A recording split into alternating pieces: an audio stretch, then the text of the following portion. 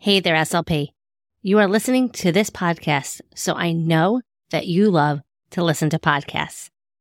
And if that is the case, then I know that you are going to love my secret private podcast, Secondary Secrets for SLPs.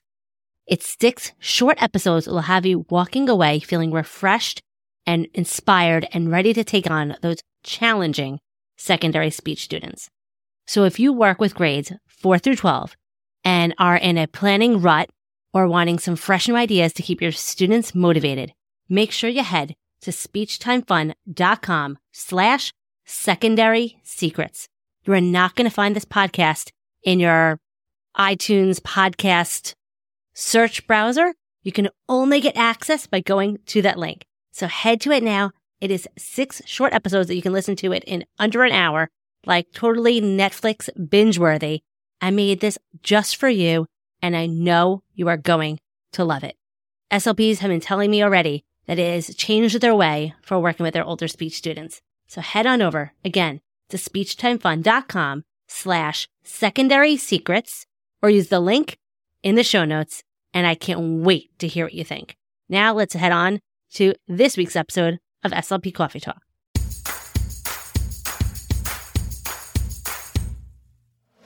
You are listening to SLP Coffee Talk. I am your host, Hallie Sherman, and I am a licensed speech-language pathologist who is in the trenches working full-time in a public school in New York.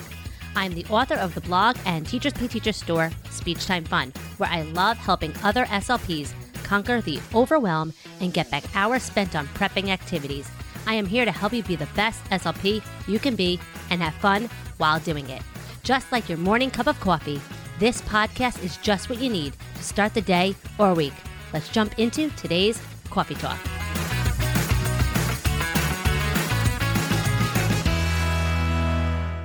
Hey, and welcome to another episode of SLP Coffee Talk. Today, I am continuing our discussion that we've had the last few weeks about working with older speech students, keeping them motivated, giving them appropriate resources, and having fun. And planning with ease and confidence. That's what it's all about. And today we're going to be talking all about building rapport. I know a lot of you are maybe already back to school.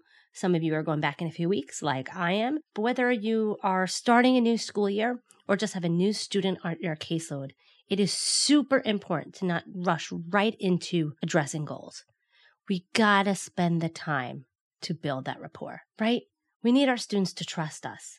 We want them to take risks, okay?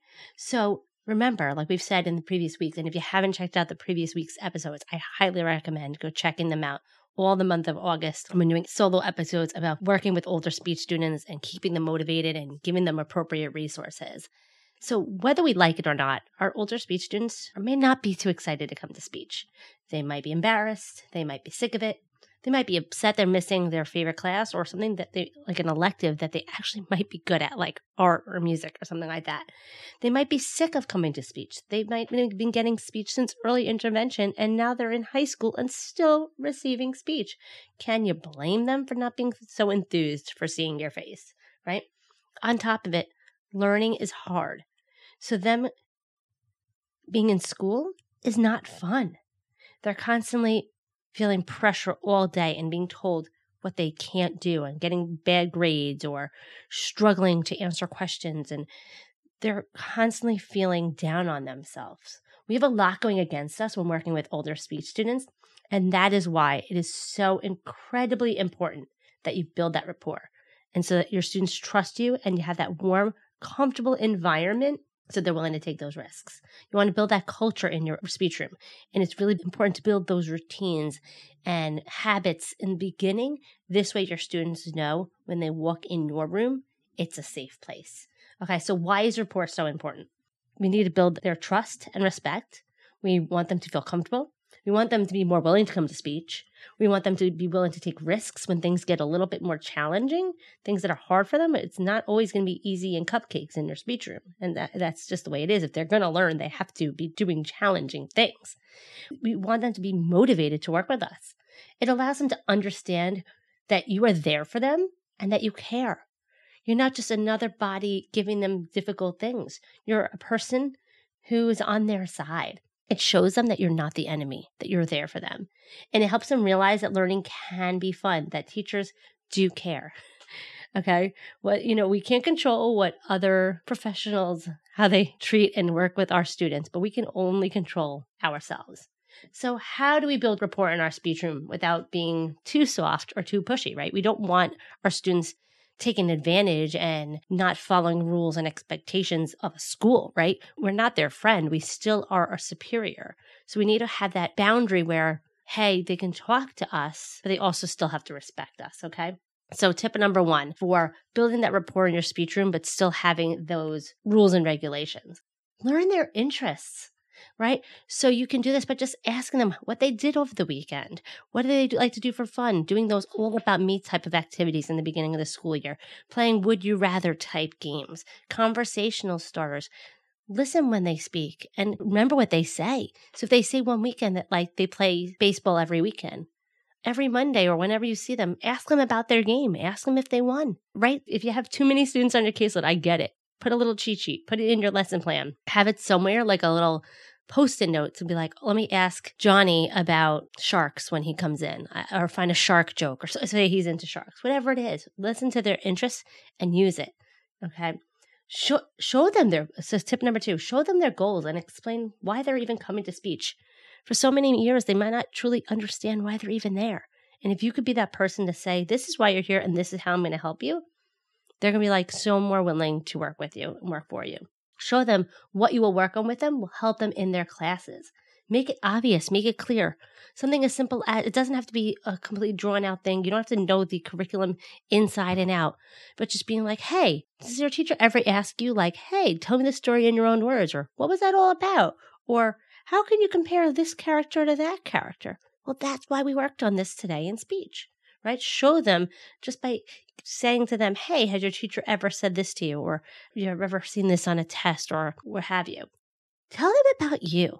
You don't have to tell them like your deep, darkest secrets, but don't be afraid to share a little bit about yourself. Hey, do you have kids? What's your favorite color? What's your favorite food? What did you do over the weekend? Make it appropriate, but you don't have to tell them about the White Claws that you drank, but whatever it is, tell them a little bit more about yourself. Show them a picture of your kids. Show them something about yourself. I like to give my students a little glimpse when I'm asked. It's not just me prying about them. I share myself too. Like, oh, this was what I did. And they feel like it's a conversation, that it's two-way. It's not so pressure on them. Okay. Like I said, ask them about their weekend. Feel free to make that small talk. I love using that time while you're waiting for students to come into the room. If your students come on their own, while you're waiting for the rest of the group to walk in, that's the perfect time to tell a joke. I like having a joke of the week on the wall. That's why all my episodes, I have a joke. Like, haha, right? So it's all about having that talk with them and making them realize that you're a person and you care about them.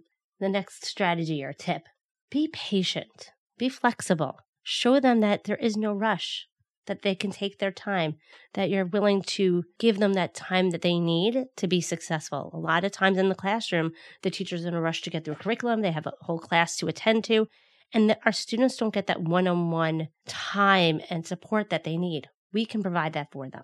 Okay, another tip. Show them your weaknesses. Be vulnerable a little bit. Like something as simple as, I always tell my students, like, I'm a really bad artist. Like, oh my gosh, I'm so good at art.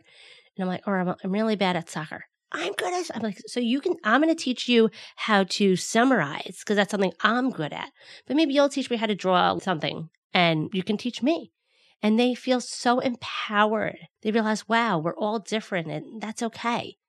I like sometimes doing famous failures with my students, and we look up, there's so many articles on like Lady Gaga and Oprah and Michael Jordan and things that they've failed at and mistakes they've made, to show them like even these big celebrities, they make mistakes too. So we're all not alone with messing up sometimes, and it's okay.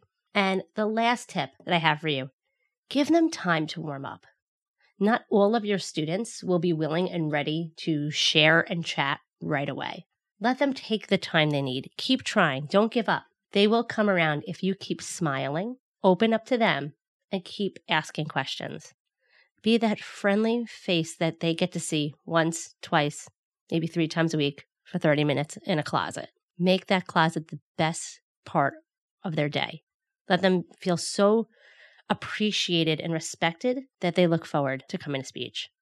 I have a student that I had last year, first period on a Monday, and he would come into and be like, saved by speech. And it made me realize like he was really serious. He was like, this was the one period of his day where he felt successful, where he was able to participate and wasn't having other students calling out, where he wasn't embarrassed to get things wrong because he realized the other students in the group were getting things wrong too. So it was okay. And he felt safe and he had fun. I used his interests in my lessons. He was into, like, they were all talking about honey badgers one day. And guess what? I found an article on honey badgers. I pulled up Google Images and we were comparing, contrasting, describing honey badgers. Why not? They were into it. So I used it. And it also showed them I was listening. I heard them say it last week. Guess what I brought in this week? Honey badgers. And they were like, you remember? I'm like, yeah. And that's why he was saved by speech. He was, these are the students that they get upset when you have to cancel for your meetings. We want them to be a bit upset. I mean, not too upset because it happens. But I hope you found these tips helpful for building that rapport with your students. Again, it's not something that is just for the beginning of the school year. This is something throughout. Use these strategies and your students will love coming to speech and spending those 30 minutes with you. So, of course, I always end with a joke, but before I do, I want to remind you that my free training about 5 keys for keeping students motivated in speech, or your older students motivated in speech, is the sign-up is now available for next week. So head to speechtimefun.com/training. And don't worry, the link is in the show notes. Again, speechtimefun.com/training to learn all about it and sign up to grab a time slot because I can't wait to share this free training with you. All right, let's end with a joke. Where can you always find money? In the dictionary. Boom. There you guys go. Until next week, stay out of trouble.